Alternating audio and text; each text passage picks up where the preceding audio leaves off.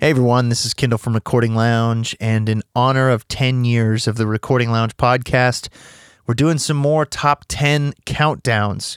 Today we are talking about my top 10 favorite guitar and bass tools. Now, these things are tools that make my life easier and more efficient and more fun when recording guitars and bass. If you've been a fan of the show for a while, you probably know that I'm a guitar player and that I record a lot of guitar-heavy music.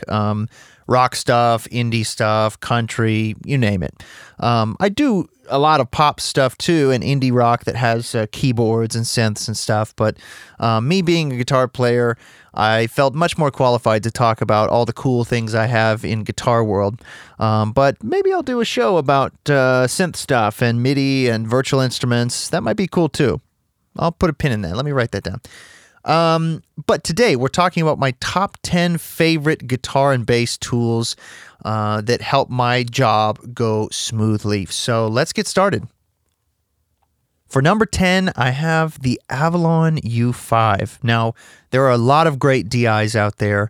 I would probably even go ahead and throw out an honorable mention to the Countryman Type 10 and the Radial J48, both DIs that I really love. But to me, the Avalon DI is special, and I've done shootouts with DIs, all kinds, and the Avalon may not have won every single shootout, but in general, it was one of my favorites on any instrument, a keyboard, a synth, an acoustic guitar, an electric guitar, you name it. The Avalon U5 was always number 1, number 2, or number 3 in every single test I've done. Not only that, but the Avalon U5 is special because unlike most active DIs, you don't need a preamp to go after it. Okay, so a lot of people get put off by the price when they see the Avalon U5 and they're like, $600 for a DI, you must be crazy. But see, the Avalon U5 operates and can operate at line level, meaning you don't have to go into the DI into a mic preamp. You go straight into the Avalon and you can run straight into your interface. It has enough gain to do that. So that's something a lot of people miss when they're looking at a DI like that, okay? So you're actually really getting a great price. You don't have to waste a mic preamp for it. Now, of course, you can run it at mic level as well and run it into another mic preamp if you want to get that sort of color. And so can, any other active DI, the Countryman, Type 10, any of those. But I think the key here is a really solid active DI to me is an incredibly important tool for guitar and bass. Now, I'm a big fan of active DIs. I think especially when using passive pickups on a bass or a guitar, there's just something about that marriage that works really, really well. And even with active pickups, I like it too. I mean, it sounds great on line level instruments. It sounds great with active basses. The Avalon U5 just kind of never lets me down. You know what I mean? I never sit there and say, oh, that's a bad DI sound. You know what I mean? I just don't. And to be honest, I think there's a lot of hype that goes in with DIs and people get, really, really hung up on specifics and they're, oh, well, this one's got different impedance and this one's active, this one's passive, this one's got this transformer, this one's transformerless, this one has a Jensen transformer, Truth be told, they all sound pretty similar. You know what I mean? I've done shootouts. I own probably 10 DIs myself. And not to mention all the mic preamps I have with DIs on the front. And they all sound pretty similar. Like, if we're being honest, they all do. Some of them will react a little bit more, especially with passive pickups. If we're talking about running a DI on something like a keyboard or, a synth or something like that, you definitely want one with a really good phase response and a really wide bandwidth.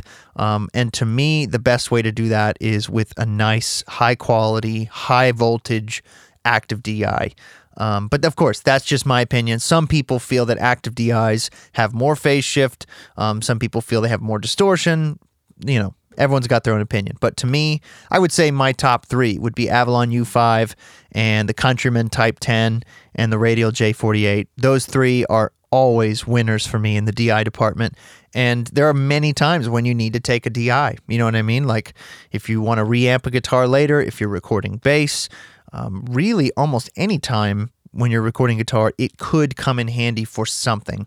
And bass, I mean, come on, DI is a necessity. So don't skimp on a good DI. You don't need a ton of them. You don't need 10 like I've got. It's so unnecessary.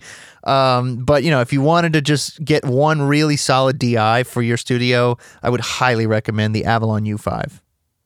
All right, number 9 is my line level pedal board.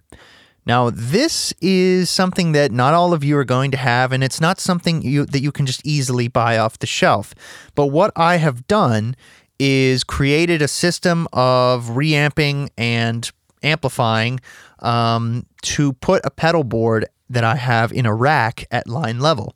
What that means is I can run a pedal board after the microphone. So I go from, my guitar out to the amp, I put mics on it, I go to the preamp, and then on my patch bay, I can patch from the microphone into the pedal board, and all the level matching is done, all the impedance matching is done. There's no issues with that. The short version of how I have this wired is basically on my patch bay, I have a pair of jacks, an in and out for my pedal board, and from the input jack, it goes into a reamp box. Now, I've tried a bunch of different ones, and for this particular application, the one that seemed to work the best and have the lowest amount of noise and issues was the JCR from Radial, which is the John Cuniverti reamp that, we interviewed John back on the day, and we had great conversation about this whole thing. Go check that out if you haven't. It's a great story.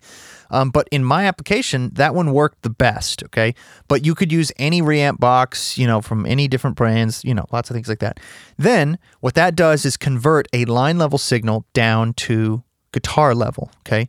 Now I can go through my pedals. And on my pedal board, I've got a compressor, I've got a distortion pedal, I've got a couple of delays, I've got a reverb, just a couple of things like that.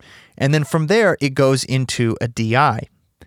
In this case, I'm using a passive DI. I think I'm just using a Radial passive DI, the green one, and then that goes into a mic preamp. Now, it doesn't need a lot of gain. It really doesn't, because we're not talking about boosting up, a ton of level here, because we're already pushing at line level. And then, yes, we do go down, but long story short, it only needs about 15 dB of gain. So it's not a ton of gain needed on the mic preamp. And then that goes back to the patch bay up on the output jack. So I can run from a microphone into that pedal board, which is really cool, because the sound of, for example, a reverb pedal is different if it's going into an amp or into a speaker cabinet than running after a microphone. Because you could pick a really bright microphone and then run that into your pedal board, or a really dark microphone. Sometimes what I do is I'll record 2 mics on a guitar cabinet, and one of them goes through the pedal board and the other one doesn't. So I'll have like a dry wet sort of thing. Sometimes what I do is I'll sum both microphones and then run them to the pedal board and just add a little bit of delay or reverb. Sometimes I'll put a room mic up and run that to the pedal board, maybe with some compression and reverb and slap delay, and it's only on the room mic. Like, the options are really, really limitless. The other thing is that it doesn't have to be for just guitar. I could run a vocal through a guitar pedal. I could run, a bass through a guitar pedal, or a snare, or a room mic, or you name it.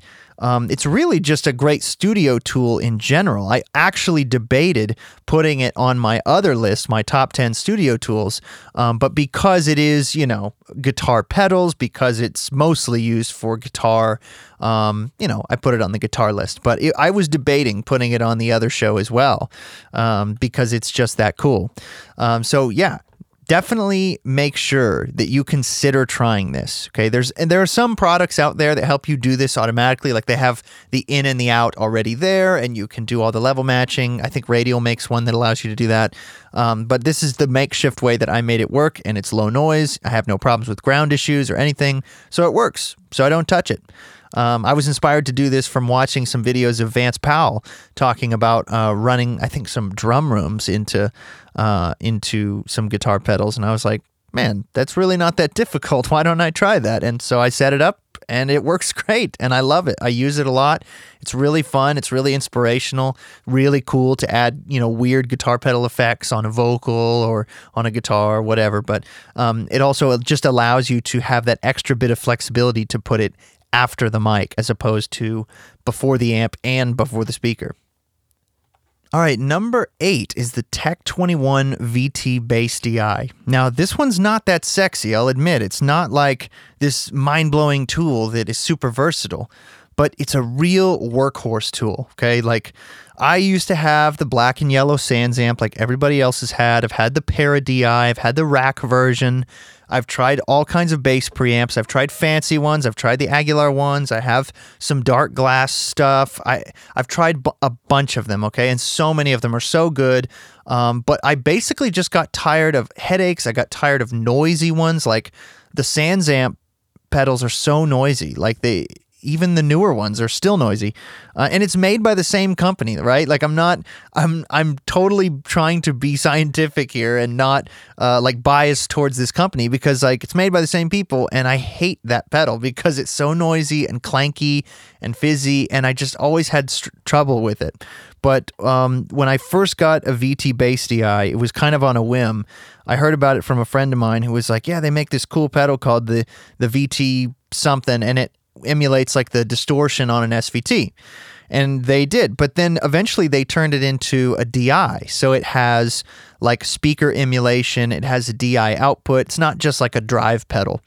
And so I got one. It's like $200 and it blew me away. And to this day, I use it all the time. I even had a real vintage SVT in here. We did an A/B between this and that, and the client picked this over his own SVT. I actually really liked his SVT. I thought it sounded awesome, but he picked this one. The truth is, it's just a solid, general, great bass tone, okay? You've got your classic controls of most of the Tech 21 stuff. You've got level, you've got wet dry blend, meaning wet meaning the effect and dry meaning the straight DI sound. You've got a 3-band EQ, low, mid, high. You've got a character sweep, which is kind of, it's more than just like a tone knob. It's almost like a mid-range behavior. Like down towards the left, the character knob is more of like a low, mid kind of thick, woolly bass tone, almost more like a B15. But then as you turn it farther and farther right, it gets really clanky, almost like the classic, black and yellow Sans amp. But then you've got of course, your drive, and you have a couple of options down below. You have some switches. You have the speaker emulation on and off, and it's all analog. There's no digital stuff going on in here. So the speaker emulation on and off is cool because you can use this as just a drive pedal and run it into an amp. Okay, you just turn off the speaker emulation and it basically removes the cab sound from it, and it works as a drive pedal. It also has a byte switch, which kind of gives it some extra hi-fi top end, which is really nice. It's got a 20 dB pad on the XLR. It's got it's like a plus 10 dB for the 1/4 inch out, and a phantom and ground connect button. And, of course, you've got your on-off switch. And this thing is so good. Like, if you're looking for a really simple, like, I just want to plug in a bass and not have it sound like a boring DI, or something just straightforward that's going to give me a nice kind of mic'd up amp bass sound that is more interesting than a straight DI, this is the answer for you. I love this thing, and I use it on any genre you can imagine. I use it super, super clean for like clean SVT type tones, and I use it super dirty for like punk rock or metal tones. It's really a fantastic product, and for a really great price. I just can't say enough good things about this pedal. It's the Tech 21 VT Bass DI. All right, number 7 is a custom summing mixer for guitar. So this could actually be used for multiple things, but I specifically built it for guitar. And if any of you follow me on Instagram, which you can go follow me at The Closet Studios, I post a bunch of cool gear and stuff like that, and sometimes just goofy stuff. But I was building this, and basically what it is a 2-to-1 summing box, and it's all at line level, and it's all passive. Now, I'm working on an output summing amp for it, which would make it active. That's still in the works. I might get to that this summer. But basically what it is a simple summing mixer. And you take 2 line level inputs, so after the mic pre, and each input has a high pass filter, a low pass filter, and a level control. And then the output has a high pass filter and a mute. And I didn't put a phase switch on each channel, but I think I might do that. I didn't because most of my mic preamps already have a phase, a polarity reversal switch on there. Seemed a little bit unnecessary, but it would be kind of handy to do it right there. Basically, what this allows me to do is use 2 mics on a guitar cabinet and sum them down to 1. Now, you might think, well, you could just do that in the box, or you might think, why is that such a big deal? Well, to me, the name of the game is efficiency. I don't want to spend 3 hours dealing with, all these different channels and all these different things I have to sum. And maybe if I've got to do a bunch of edits, it's more of a pain when you're trying to edit 2 or 3 tracks. It's more of a pain when you have, 20 guitars in a session and each one has 2 mics and a DI. You're talking 60 tracks for that. You know what I mean? It's like, God, that is ridiculous. So with this, I can use 2 mics on a guitar cabinet and record 1 channel into the box. The other thing is, I always feel a little weird EQing 1 mic at a time when I'm doing something like that. Like, I would much rather find a good blend, sum them, and then EQ them as a single unit. I feel like the phase ends up tighter. I feel like everything sounds more cohesive when you do that, and it just makes more sense. So with this, I can sum them to 1 channel, and then maybe I could run into a single compressor or an EQ in outboard, and then run back and record it. So it has a lot of uses. And like I said, because I built it specific for guitar, I was able to make the high pass and low pass frequencies guitar specific.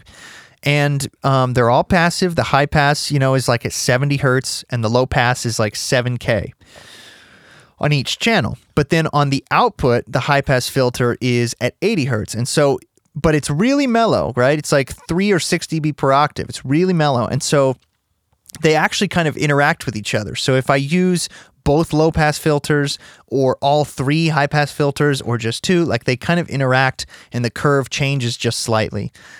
So it's becoming a really useful tool for me to where I can get a great guitar sound and record it to 1 track in my DAW, which really helps me keep a clean session. And, obviously, if I'm using a DI, that's a separate track. But it really helps me keep a cleaner session and not have to make those decisions later. Because that's another thing. Some of you might be still laughing and saying, why don't you, it doesn't take that long, just sum them all later. You know what I mean?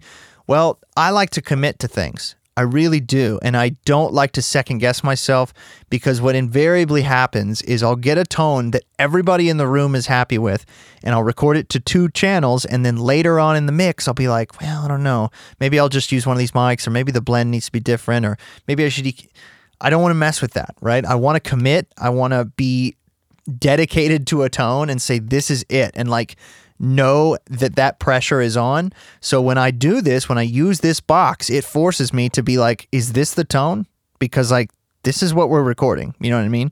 If I need to get a DI and reamp it, I could do that. But it helps me feel a little bit better about that sort of thing, that I don't have to mess with it later. I can't mess up the balances later. I can't change anything that I shouldn't have changed. And when we like it in the room and we like the blend and they're happy with it and I'm happy with it, it's committed. So it's a really useful box, and one of these days I might try to produce a version of it, that I would sell, but to be honest, I don't really want to get into that game of products. I'd be better off doing digital products and, online courses and stuff like that, but yeah, really, really love this thing. I might try to do a YouTube video about it later, just so you guys can see it and ask questions and things like that. So, yeah. Number 6 is the Radial SGI. Now, this is a device that I've talked about for years. I've used for years. I've used it in big arenas, and I've used it in my studio, and it's one of my favorite all-time tools. Not just guitar tools, not just bass tools, but all-time tools ever made for studio. Let me explain what this is and why you need one. So the Radial SGI is essentially a preamp line driver that takes your guitar signal from an unbalanced, guitar signal and turns it into a balanced line level signal, possibly even much higher than line level, very hot signal. that signal then has the power and the balanced signal capability to travel 300 to 500 yards of cable or meters. I mean, it's something crazy like that. It's hundreds and hundreds of feet through an XLR cable. And then at the other end of that cable, you put a receive box, and that box takes that balanced line level hot signal and converts it back down to instrument level. And then from there, you can go into an amp or, into a pedal board or whatever. So why do you need one of these? Well, I use it in my studio so I can transmit my guitar signal from the control room into the live room where all my amps are. And I can do so without any noise and without any signal degradation. In fact, I think my guitar sounds better running through it than it does without it. So why is this happening? Okay, well, the very basic idea is that unbalanced cabling that we use for guitar, bass, pedal boards is basically really lossy. So the longer the cable is, the more chance you'll have of high frequency loss. You'll have noise. You'll have a lot more issues with that. You'll have not only handling noise, but you'll also have, like induced RFI noise. Anybody who's ever wired up a pedal board knows that you try to keep the cabling as short as possible. And even just guitar signals in general, we try to keep them as short as possible because of this reason, because of unbalanced cabling. But when we're dealing with balanced cables, as in like XLR cables, TRS cables, we almost never have to worry about that because by the very nature of the design, it cancels out the noise that's radiated into the cable because that third pin is flipped in phase. So the whole point here is whenever you can use balanced cabling, use it. And in the studio, we use balanced cabling for basically everything. I mean, to our speakers, from preamps into the patch bay or into our interface, to and from the interface. I mean, almost everything we use is balanced cabling. And we get spoiled by that because we can get really, really low noise floor stats in a studio. But on a guitar rig, it's like a constant battle of battling the amp noise and the guitar noise. And if you're using single coil pickups, there's noise. And there's all kinds of factors there. So if you want to keep as low noise as possible on your guitar, obviously you have to handle it first to the guitar. If you need to shield your guitar, especially if you've got single coil pickups, or if you want to use humbuckers or any sort of noise canceling pickups. To all my Australian listeners out there, Chris Kinman is a national treasure, and you should maybe make him king because I adore Kinman pickups. He's an Australian pickup maker, and it's legendary how good those pickups are. I can't even describe how good they are. My gosh. But they could possibly solve all of your woes. If you're a single coil player and nothing you do seems to get rid of the noise on your Strat or your Telecaster, check out Kinman pickups because they are divine. Anyway, back on topic. The point being, once you solve as much as you can at the guitar, then you want to keep short cable lengths of high quality. In my case, I really love Lake cable. Now, why do I like Lake cable? It's durable, it's cheap, and it's dual braided shield. So it is a little bit of a pain to make cables, and I make all my own cables. It is a little bit of a pain to solder because the shielding is really thick. But out of all the tests that I've done, from Mogami cables and Canary cables and Belden and Gotham and, you name it, not only did I actually prefer the sound of the Lake on guitar to all of them, it had the lowest noise specs of all of them. Now, I will say, the second place contender was the Canary cable, and that is a braided shield, and that was a great sounding cable as well. But actually, me and a friend of mine who is a keyboard player, we did a shootout of different cables. We made, 20 guitar cables, all the same length, all the same connectors, and we both independently did this test. And at the end of the test, before talking to each other, we both picked Lake cable for sound quality, which is funny to me because they're all so close, and, it's kind of like you're guessing, and you're like, is it better or worse than this other one, but without even talking to each other about it, we both picked Lake Cable, and he tested it with mostly keyboards. I tested it with mostly guitars. And not only that, but then I did a bunch of tests on noise, and Lake Cable had the lowest noise. Now, don't get me wrong, Lake Cable is ugly. It is very ugly. It's got writing all over it, and it's like this weird kind of gray, but, hey, sometimes the ugliest thing sounds the best. Anyway, so use short cables. I try to use 10-foot cable if I can from the guitar into my rig. And then from there, it goes into the SGI. And from the SGI, it goes to the other room. Now, that goes probably 30 feet of XLR cable from in here in the control room into the live room. And then in there, it comes out of the SGI box back out to a short, maybe 10-foot cable. So all in total, we're maybe running through, 20 feet of guitar cable, maybe.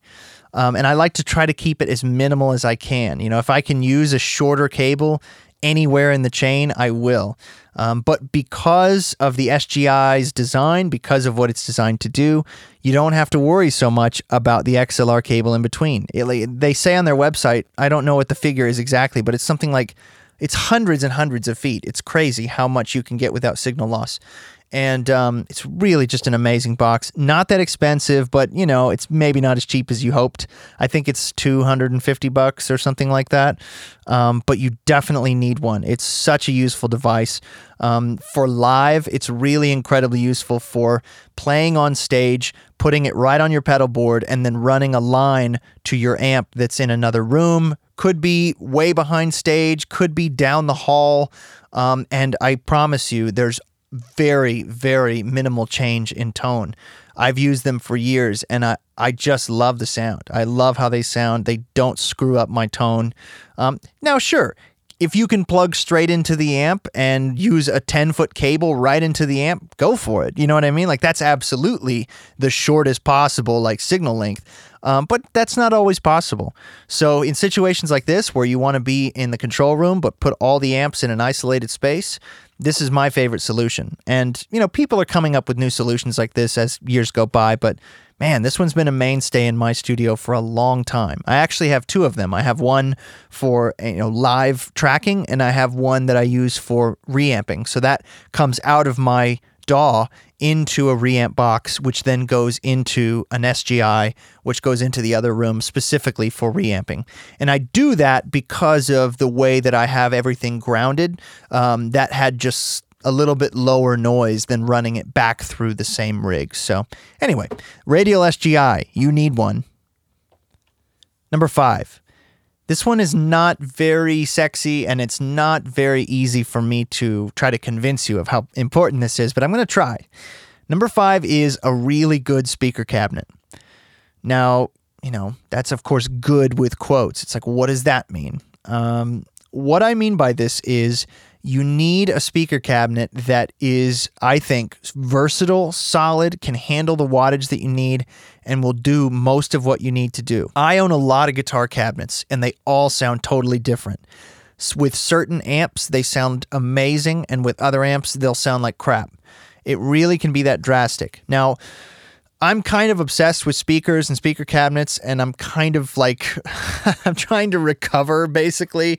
I need to go to speaker rehab because I have so many spare speakers up in my attic. I mean, probably 15 different guitar speakers that I've swapped in and out of amps, and I'm constantly changing them out because there's something about the combination and where the mid-range and the upper mids of an amp and the low end of an amp just kind of marry together with the speaker and the cabinet. My point is here, you don't need 10 speaker cabinets, but you also don't need to just shortchange yourself and be like, oh, well, I've got this little 112 that works and it's great for recording. There are some sounds you can't get with certain cabinets. For example, if you're recording a 112, it's really hard to get a heavy modern metal sound. You can do it. I'm not saying you can't. I'm just saying it's hard. It sounds so much more right most of the time to run into a 412 cabinet. Like a 5150 amp sounds best into a 412 cabinet. Like, that's kind of how it was designed. That's how it was intended. Same thing with a lot of Marshall amps. They sound right through a 412 cabinet. They're designed around a 412 cabinet. Like, you can get some of those old JCM 800 combos, and most people think those sound terrible, but they are identical circuits to the full-sized JCM 800s. The difference is a JCM 800 is too bright and too harsh of an amp to sound right to a 112, and especially with the speaker they used. But you plug in a JCM 800 into a 412 and it sounds like straight rock and roll. And it's an amazing sound, right? Like, it really is drastic. It really is a big part of the tone. If I had to just pick one cabinet to use, I think the most versatile cabinet is a closed back, large 2x12 cabinet with two different speakers. Now I'll explain why. I think that there are certain sounds a 412 can really do that are amazing. I think there are certain sounds that a 112 can do that are amazing. But that is definitely different ends of the spectrum. I also think that 212s cover the most ground of the most genres, and if it's closed back, you can kind of get a little bit of that 412 thing. And if you use two different kinds of speakers, you can kind of get a little bit more versatility in terms of miking. And maybe one of them is more British style. Maybe one of them is like an Alnico speaker. Maybe you can get more of a Fender kind of thing. So you can really get a lot out of a closed back 212, especially one that's large, because you kind of get a little bit more air moving, a little bit more like a 412. But you don't have to take up all the space of a 412. And I must admit, a 412 cabinet is a little bit harder to mic up than a 212. 212s are really easy to record. They're not too big. They're not too small. And they work for almost any guitar sound. I used to be a total die-hard open back cabinet fan. And over the years, I've just become more of a closed back fan out of all the tests I've done. And I never thought I would be. I really didn't. But I find that for recording, they just seem to have more there. And specifically for rhythms and lower playing, if you're playing open strings and more on the first octave of a guitar, you almost have to have a closed back cabinet to really capture that exceptionally well. At least in my opinion. I think you can get it pretty well with like a Fender Twin, but it's not the same type of low end. The low end gets mushy, it gets undefined. The notes kind of turn into like a harmonic of themselves, and it's not really that big, full, fat sound. It's more of a mid-range thing. So if you're like doing Joe Bonamassa stuff where it's like, bluesy lead playing, it's not as much of an issue. You could kind of play whatever you wanted to. But if you're playing rhythm or any rock stuff or anything heavy or anything where you really need a clear, defined low end and like a punchy low end, a closed back cabinet is kind of the way to go.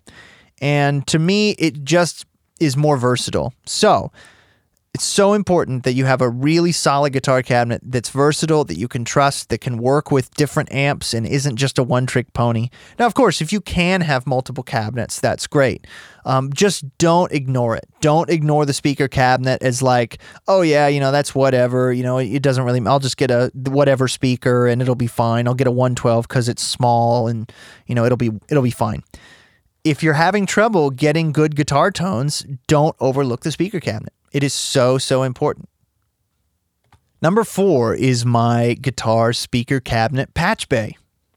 So I just got on a huge rant about speaker cabinets, so it's only appropriate that this is the next one in the chain. This is a device that I built that is very simple, and all it really is a patch bay for my amps and my speaker cabinets. Now, there are companies out there that make these that have, switching systems and all this, and that's great. But I built this as a very simple patch bay. And what it allows me to do is plug in all of my amps to it and all of my cabinets to it and run short little 1-foot patch cables between the jacks and run any amp to any cabinet that I want. If you go check out my article about my studio on reverb.com, they interviewed me a year or two ago for the Show Us Your Space article. So you can look up the Closet Studios on reverb.com and you'll find that article. And I talk about it on there. I talk about my patch bay as well. But I talk about how simple and effective it is at doing what it does. And it just allows you to connect any head to any cabinet very quickly without having to reach behind the amps. The amps can live where they live, and nobody has to like pull them out and get the cables and check the back and do all this. Now, if you do need to switch the impedance, of course, you'd need to reach in the back. But you can pretty much leave everything connected and just run, one cable between each jack and you're good to go. It's a very simple device. It was very cheap to make. I've since updated it, and I'm making it. It's all got isolated jacks as opposed to what I have there. That I had some isolation going on with washers, but it wasn't quite as stable as I'd like it to be. So I ended up building it with isolated jacks, which is much better. But yeah, in general, I think it probably cost me $100 to make, and it's one of the coolest devices I have that saves me a lot of time in auditioning different cabinets. Now somebody can come in and they can say, okay, I want to try that amp with that cabinet, and boom, boom, boom, we can plug it in and we're good to go.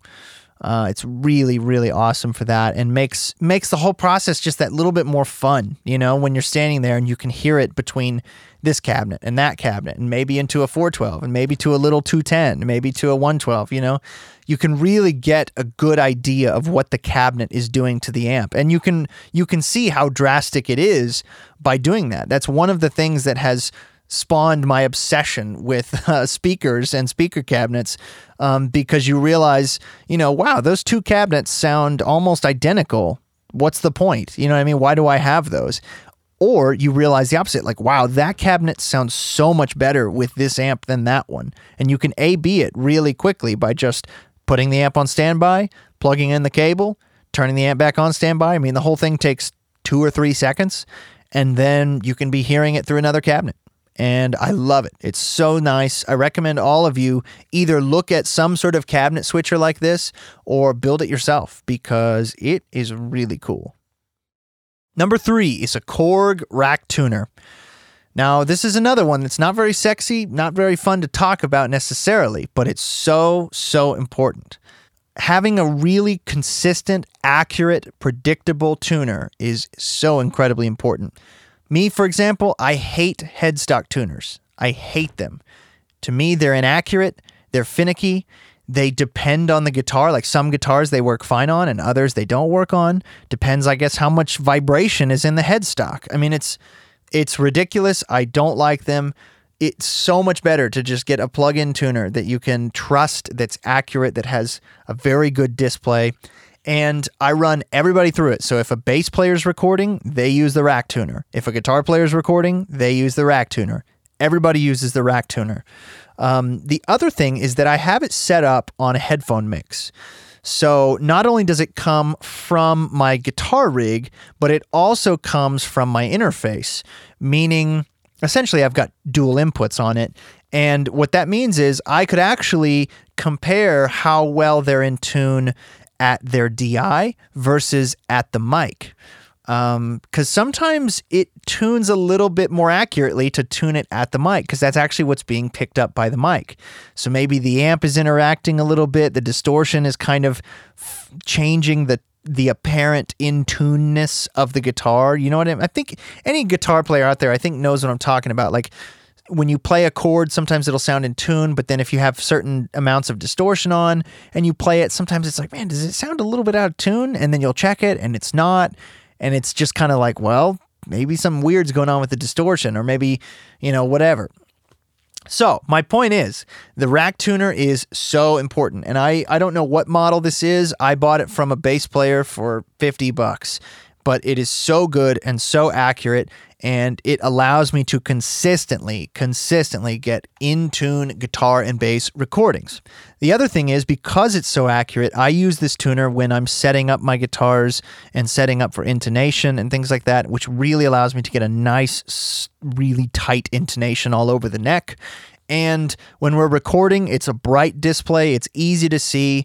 There's no question about what is in tune, what's out of tune. I don't have to run into a tuner pedal. I don't waste any signal quality with that. And I don't have to do anything fancy with the routing. It's all routed, ready to go. All I have to do if I want them to tune is mute their guitar signal through the MW1, which we're going to talk about in just a second. Through the MW1, I just mute it, and it goes into the rack tuner through the tuner output, and boom, it's ready to go, and they're tuning. It's instant. It's so nice, and they can just look at the tuner, and if you're holding a note even, because it's, you can see it there too, because it's going through the whole time. Anyway, my point is, get a good tuner. I don't recommend a pedal. I do recommend a rack tuner for tuning bass and guitar as you're tracking. Most of them are very affordable. It's so important to be in tune. I did a whole show about this. Do you guys remember this? I did a whole show about how to stay in tune. It's that important. Like you can have a great tone ruined by being out of tune just slightly. You know what I mean? A recording ruined by being out of tune. Because even if you can go into Melodyne and tune up a note or whatever, it's not the same. Because the way that it interacts with the amp, the way that the harmonics are on top of each other, it doesn't work quite right. It sounds, it's not the same. Always make sure that you are in tune. I used to have a teacher that used to tell me, tune or die. Because it's that important. Like I said, bad tuning on drums, guitars, bad vocal pitch, bad pitch on bass, or any of that, it can really be distracting and ruin a recording. So at least with guitar and bass, get a rack tuner and learn how to use it. Start being pickier about your tuning, because the first thing that so many people do when they come in here and they use it, they're like, wow, this is really sensitive. It's like, no, the tuners that you're used to using just suck. This is accurate. You should be used to tuning this accurately. And then, when it's all said and done, as long as they're not squeezing too hard, their guitar sounds great, it stays in tune, and there we go. Okay, number 2. This is a fairly new device to me, but it is a game changer, and it's a device that I can't believe I didn't get before, and I can't believe that more people aren't talking about it. I can't believe, and maybe they are, I'm just out of the loop, but it is the Fryette PowerStation 2. Let me tell you a little bit about this device. First and foremost, what it is a reactive load. A reactive load is basically like an amp attenuator, but it does it in a little bit of a different way. And it essentially reacts to the impedance changes of the amp and more accurately imitates a speaker than just a simple passive load box like the Weber or the THD, the Hot Plate, the Power Break, any of those. It's much more accurate than that. Now, of course, you have like the Suhr reactive load and that, but what this thing really is like an entire amplifier bridge that also has a reactive amplifier in it. So let me break down what this thing can do. First, you can run any guitar amp from any impedance, 4, 8, or 16, into this device, and you can run out to any guitar cabinet, 4, 8, or 16 ohm. Not only can you attenuate your signal, you can boost it. So if you've got a little 10-watt amp, you could boost it up to 100 watts and drive a 412 with a little Princeton or a Champ or something like that. So not only can you attenuate, you can also boost. That is huge because you can take little tiny amps and run them into 412 cabinets slammed and get tones you've never thought possible. Tones that you've never really been able to hear because you always run it into a tiny cabinet or it's a little combo or, like a Vox AC15. You can kind of only hear that like saturated Vox thing, that 15 watts, but you could run that into this and crank it all the way up and slam it into a 412 and get a tone that you've never really heard before. Okay, some other features. It has a DI output. So you could record essentially the output of your amp that's padded down into your computer, and maybe you want to use IRs or, any sort of cabinet sim thing. Okay, that's another option. It also has an effects loop. So you can run an effects loop to any amp that does not have an effects loop. And most of my amps don't have effects loops, actually. I generally don't like effects loops because they add noise, they add problems, and I don't use them really. So I generally don't need them on amps that I have. But if I happen to need one, I now can use it on any amp, whether it has it or not. It's got an effects loop right on it. It also has depth and presence controls that allow you to kind of fine-tune the resonance and the brightness of the cabinet that you're connected to based on kind of how much you're boosting or cutting the output level. Because it does kind of depend on like, well, are you boosting it up? Is it now too bright, too dark? And they're very natural. I was a little skeptical of that at first. When I first saw that, I was like, man, I don't want another set of tone controls. Like, I don't want my stuff going through another set of tone controls, but I promise you, it sounds great.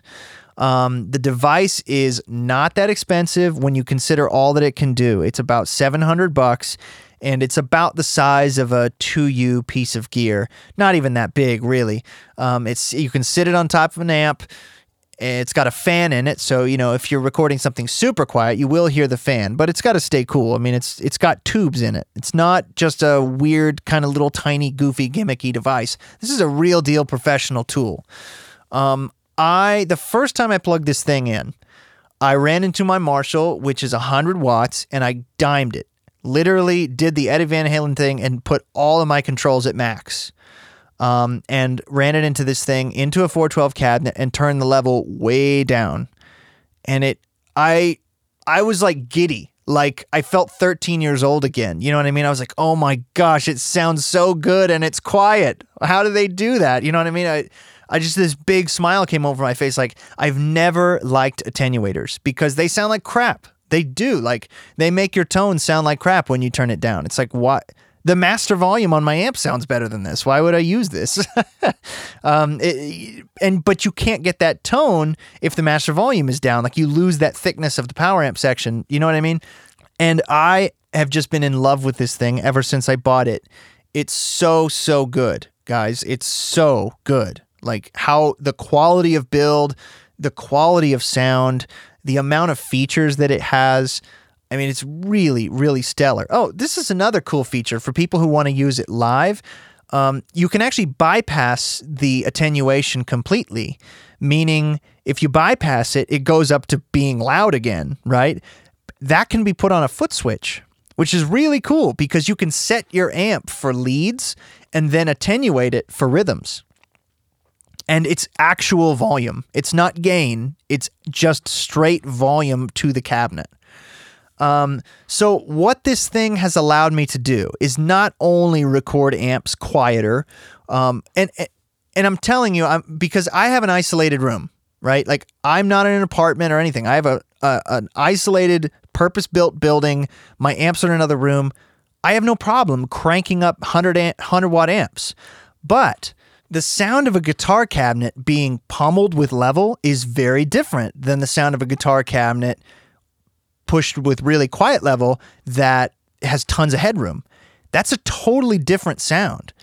Not only that, but some amps that have high wattage that I use, I now have no fear to use them with any cabinet that I own because I could run a 100 watt Marshall into a 112 with a 25 watt speaker and turn it down. Like, I can now suddenly use every amp with every cabinet that I own in any configuration.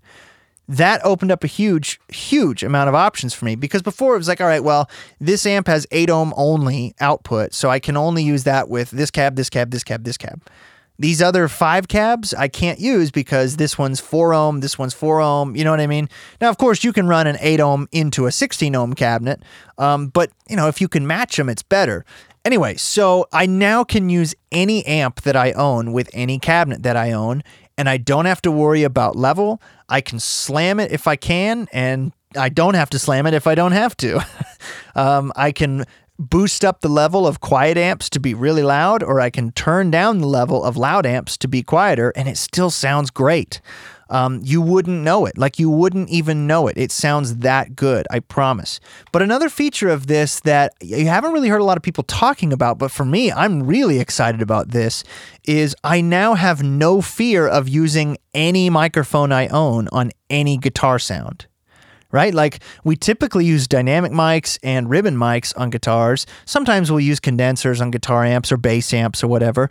But sometimes we're like, I don't really want to use a condenser. I'm a little bit afraid, especially if you're doing like high gain stuff with a 412 and a 100-watt amp. Like imagine the fear, because you've all heard those stories of like Jimi Hendrix or, you know, anybody from the classic rock era blowing up microphones, right?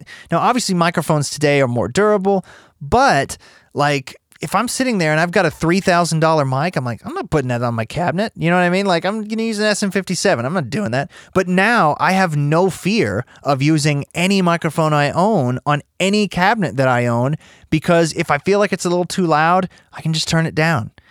Like the options have exploded for me of the types of guitar tones that I can get. I mean, an uncountable multiplying of tones that I now can do.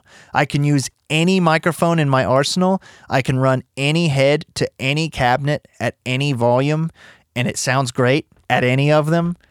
I mean, I'm giddy. Like I'm so tickled by that whole thing. Like I can't keep thinking about the product and how brilliant it is and how I want to get a second one in case this ever fails. So this is the Fryette Power Station 2. I'm blown away by this unit, and it's becoming my new favorite guitar toy. He makes another version, the Power Load, which is a little bit different. It's kind of a little bit different purpose. And the original Power Station 1, you can usually find used. But man, for $600 or $700 for all the things that this thing can do, it's so much. It's worth so much more than that. It's worth so much more than that to me. This has expanded my ability to record guitars in any kind of weird way that I want to. I could use a super, super nice mic that's like super detailed and super sensitive and put it an inch from the speaker on a 120-watt amp, and it's just barely coming out of the speaker. And that's a totally different sound than slamming the speaker and putting an SM57 on it. You know what I mean? Or I could use a vintage microphone and not be afraid of ruining it or blowing it. There's a guy in town that has a really valuable vintage ribbon mic that I love, that I would now not be afraid to use on a guitar cabinet if he let me borrow it, because I can turn it down. And like I said, it's just a totally different experience. Pummeling a cabinet versus not. Both are cool. Both have their merits. Sometimes pummeling the cabinet with level is the sound. Getting those speakers really moving, that's the sound.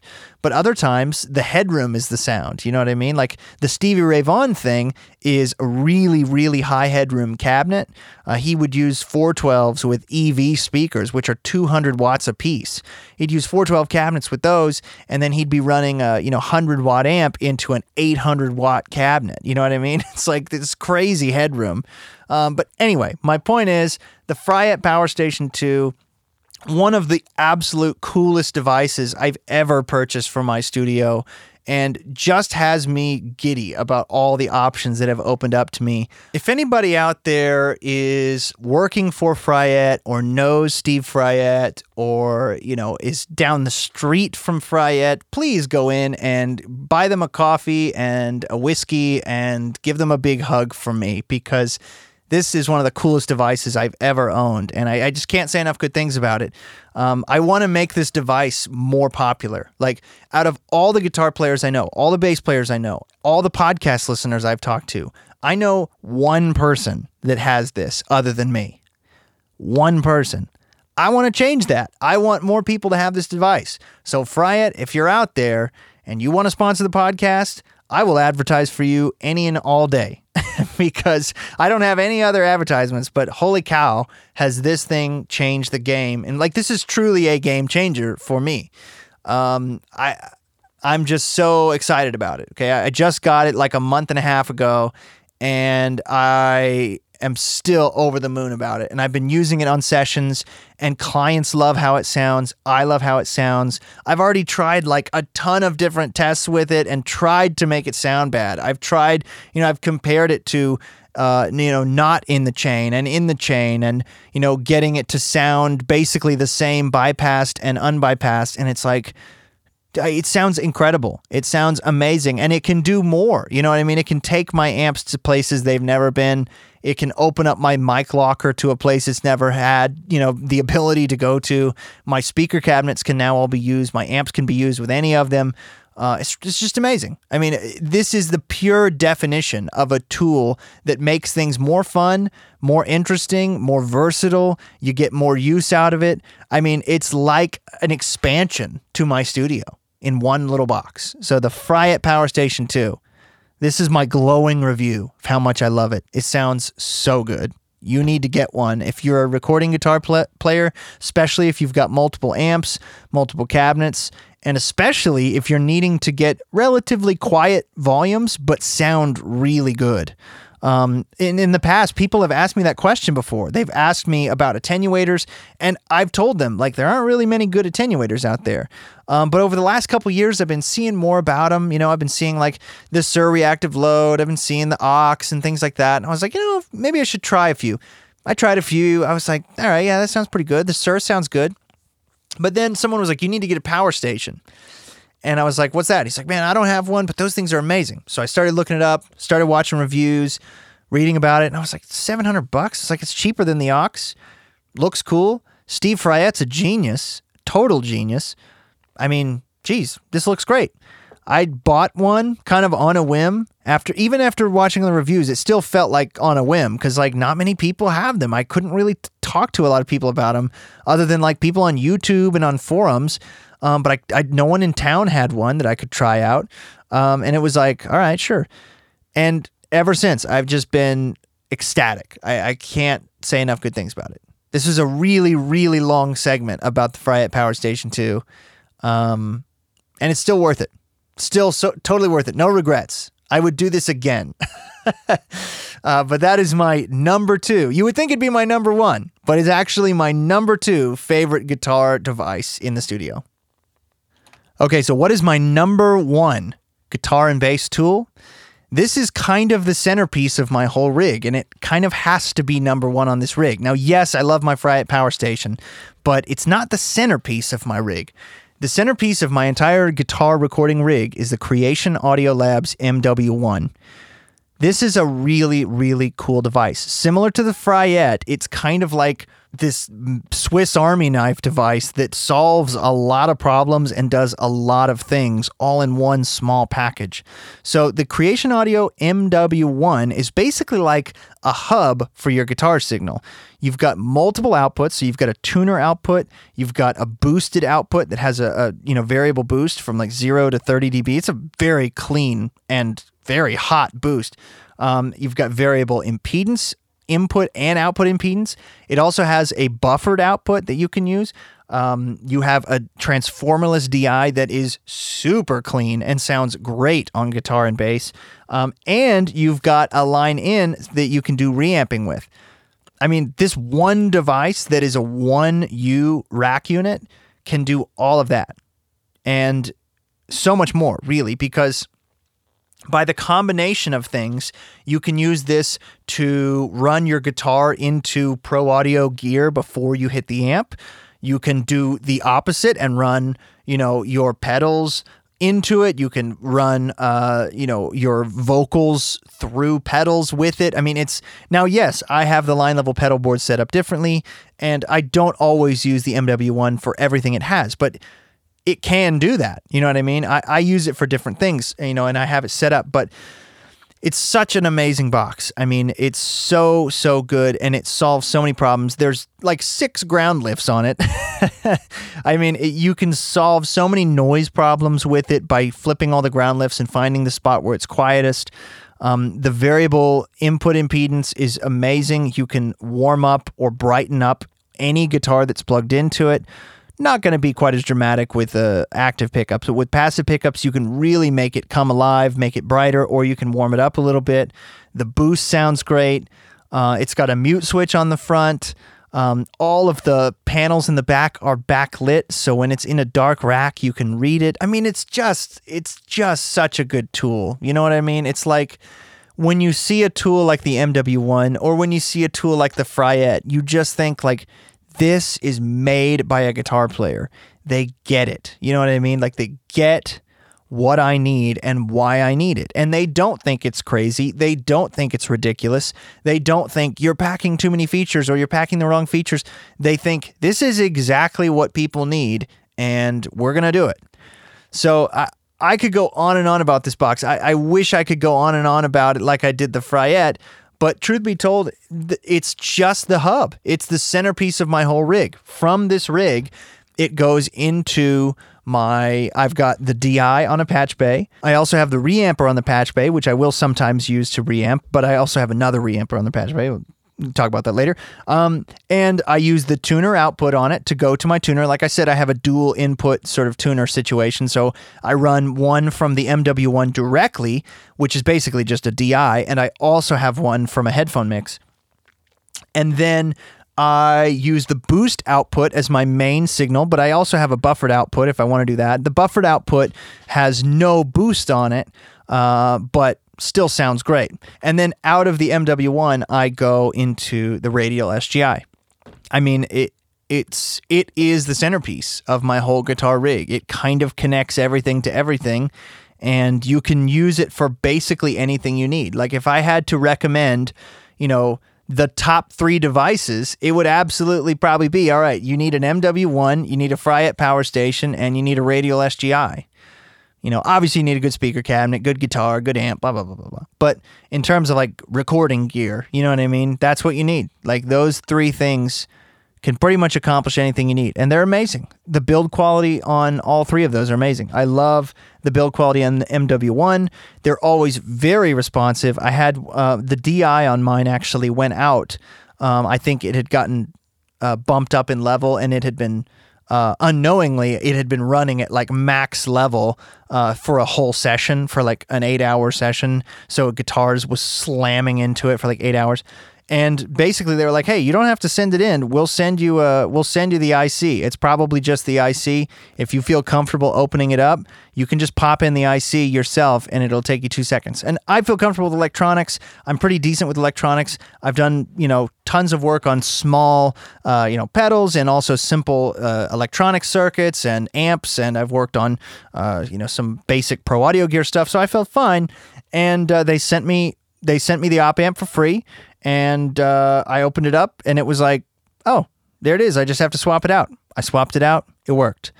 Every time I've emailed Creation about an issue, they've responded within the day. And they're always very friendly. They're always very willing to help and help you figure out any issue that you've had. Like, oh, hey, you just have to do this. I'll send you a video of me explaining it. And it's amazing. Really great customer service. Really great company. Quality products. The MW1 is I've been using it probably for, 6 or 7 years now, and it really has solved a lot of problems for me. And it's kind of like you're sitting there thinking about your guitar rig, and you're thinking like, what's the middle point? You know what I mean? Like, do I just stand right next to my amp and play there? Or like, how do I get my rig from here to there? Like, you know what I mean? There's so many potentials and so many issues with where do you plug stuff in and how do you connect it all together. And the MW1 can handle most of it for you. And then what it can't, the Fryette can pretty much handle the rest. Anyway, can't say enough good things about the MW1. It too is also around the same price as the Fryette. It's about $700. But such a problem solver, such a game changer for me when I got it. Really awesome device. Go check out their website and watch the videos on it, and it'll explain it a little bit more about all the different things you can do. Okay, so I've got a couple of honorable mentions, and these are things that I like, I use, I own, but not quite as game-changery as the top 10, you know what I mean? So the first one is the Wampler Ego Compressor. I think a lot of people ignore compressor pedals as being really viable sources for compression on guitar and bass. And I don't know why, because it's such a different sound running into a compressor first and then going into the amp than vice versa. Because like the amp is almost like its own form of a compressor, like the tubes are going to saturate, it's going to clip. The speaker is an imperfect device that, is going to pump and squish and clip and all that. And so like when you run it before the amp, it controls the clean sound of the guitar and controls how consistently something distorts. Whereas if you're putting a compressor after the amp, even if you're setting the amp clean, it's picking up a totally different sound. It's picking up a full range, like amplified sound with a lot of low end. And, and if you've ever heard a guitar DI, it doesn't have that much low end. You know what I mean? Like straight out of a guitar isn't the thickest sound you've ever heard. The amp does create a lot of thickness and fullness for a guitar. But compressor pedals are awesome, and I use compressor pedals a lot because they're cool, they're cheap, they're simple. You can run them in. They can work as a boost because 99% of them have an output knob. You can run them as a clean boost. You can compress your sound just a little bit. You can get a little bit more sustain or a little bit more attack out of your signal. It's a really versatile tool that I think everybody should have at least a couple of compressor pedals around that's recording guitar and bass a lot. And if I had to pick one, the most like non-damaging, clean, versatile, low noise, all around great compressor pedal is the Wampler Ego. I own 3 of these. I have one here at the studio, I have one on my pedal board, and I keep a backup in a box in case something happens to either. Because I love that pedal this much, and I use it a lot on recording guitars, especially clean guitars. Really fantastic compressor pedal. I think any guitar player should own one. Okay, here's another pedal that is really cool. It's fairly new to me. I got it just this year. I don't remember exactly when. Maybe in the last 2 months, 3? I don't remember. But this is the JHS Clover preamp. Now, me and JHS have sort of a hit and miss relationship. Some of their pedals I adore, and others I can't stand. And I don't really get that. JHS pedals have been around. Josh Scott, I love his blog. What he's done with mods. I pretty much love all the mods they've ever done, but like their actual, JHS pedals, it's just kind of been hit or miss for me. But this one is absolutely a hit. This is based on an old Boss preamp that I think used to be like a belt clip pack or something. And it was this kind of green color.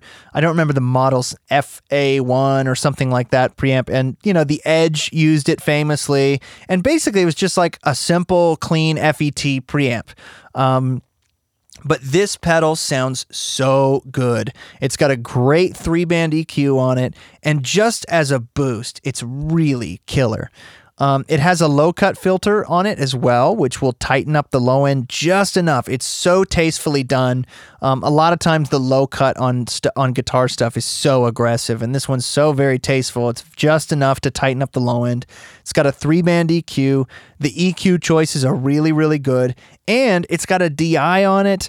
You've got your output. I mean, this is such a cool little pedal for not that much money, and it sounds really good driving an amplifier. Like if you need to beef up a low output guitar into a Marshall or something to really drive it, this thing has a ton of gain on tap, and it's kind of becoming one of my favorite boosts. Like I don't use a ton of pedals in the studio. I have a ton of pedals, but we'll pick one, maybe 2 that we need, or maybe none. And this is kind of like a do no harm. Like it's going to sound awesome when you plug it in, and when you turn it on, it's going to rip and sound great pushing that amp. I love boost pedals for that reason, that, I can get the character of the amp, but just push more into it.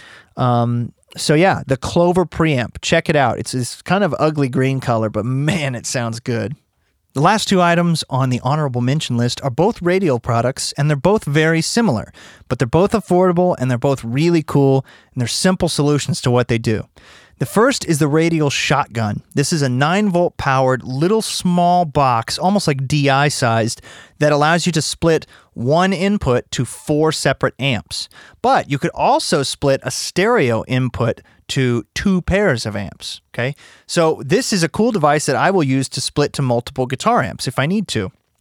It's small, it's affordable, doesn't take up a bunch of space, it's not some fancy rack splitter. Like Radial makes tons of other splitters that you can use that are very expensive, that you can split up to 8 guitar amps.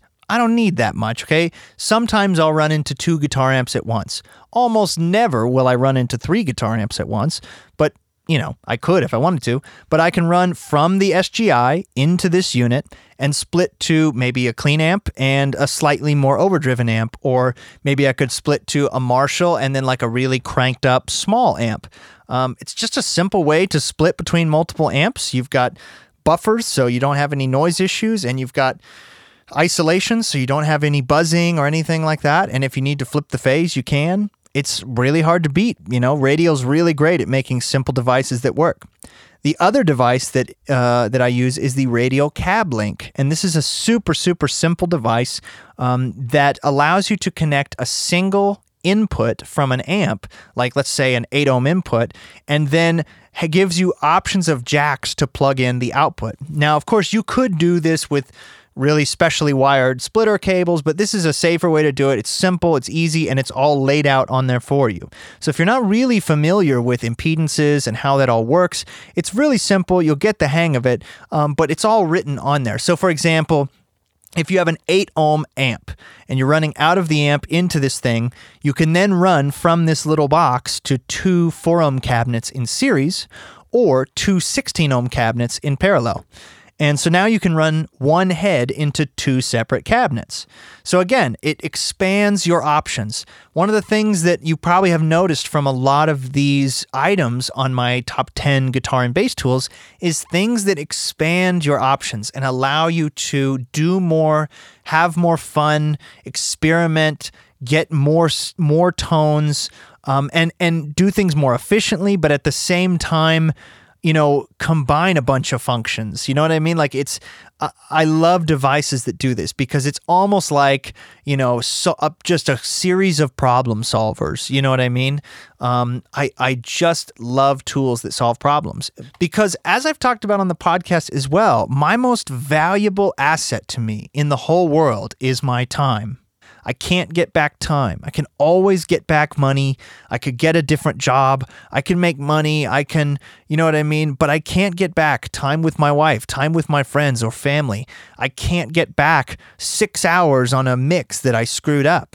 I can't get back, you know what I mean? And so my time is precious to me. It really is. I philosophically, like personally on a philosophical level, like my time is very, very important to me. So when I have tools that save me time and make my job more efficient and make it quick and fun, and where I don't have to stress about problems or think about, okay, I'm getting noise here. How could I fix that? Do I need to get a device that does that? Or, okay, I can't use this with this. They're not compatible. When I have devices that solve those problems and that are easy and intuitive to use and well made and they work, you know what I mean? Like that is so valuable to me. So I am really excited to share these devices with you, and I can't wait to share the other devices that I have coming in the top 10 studio tools show, because they're the same type thing. They're devices that save me time. They remove stress from my life. They solve problems and they create solutions, and they make my job better. They make my life better, So I hope you guys enjoyed this podcast. I know it's really guitar and bass heavy, but hopefully any of you out there that maybe aren't guitar players still picked up something along the way. And if you are guitar players, I'm sure you're probably drooling at all the gear and, geeking out just as much as I am, because I love guitar gear. It's so much fun to talk about. Anyway, as always, you can check us out at recordingloungepodcast.com. You can sign up to be a Patreon or PayPal subscriber, supporter, donator, and help us out with the cost of bandwidth and the cost of storage for all the episodes and the cost of the websites and the domains and all of that jazz. You can check that out on our website as well under the Support RL tab. You can check out our resources section for a bunch of resources on different things. You can contact me on the website. Send me an email at recordingloungepodcast@gmail.com if you have questions, comments, or show suggestions. I really appreciate all the kind emails and messages I've gotten and comments. People excited to hear me back doing the podcast. It makes me really happy. When I was gone, not doing podcasts for a while, I kept thinking about it. I was like, man, would anybody even care if I stopped? Is anybody even out there listening? And I've gotten so many emails and things like that from people saying, I'm so glad it's back. Thanks for keep making more episodes, please. And that's really encouraging. I'm glad that you guys are glad to hear me back on the airwaves making episodes. So we've got more episodes coming soon. So you stay tuned, and I will talk to you next time.